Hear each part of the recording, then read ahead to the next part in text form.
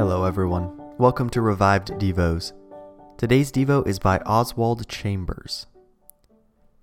Paul was speaking here of the things that might seem likely to separate a saint from the love of God. But the remarkable thing is that nothing can come between the love of God and a saint.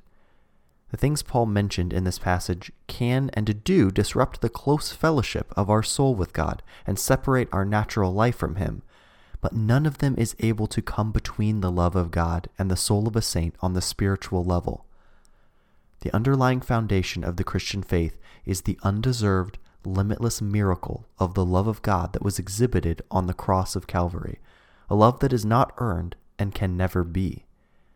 Paul said this is the reason that in all these things we are more than conquerors. We are super victors with a joy that comes from experiencing the very things which look as if they are going to overwhelm us. Huge waves that would frighten an ordinary swimmer produce a tremendous thrill for the surfer who has ridden them. Let's apply that to our own circumstances. The things we try to avoid and fight against, tribulation, suffering, and persecution, are the very things that produce abundant joy in us. We are more than conquerors through Him in all these things, not in spite of them, but in the midst of them. A saint doesn't know the joy of the Lord in spite of tribulation, but because of it.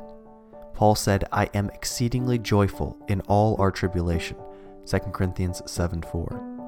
The undiminished radiance, which is the result of abundant joy, is not built on anything passing, but on the love of God that nothing can change.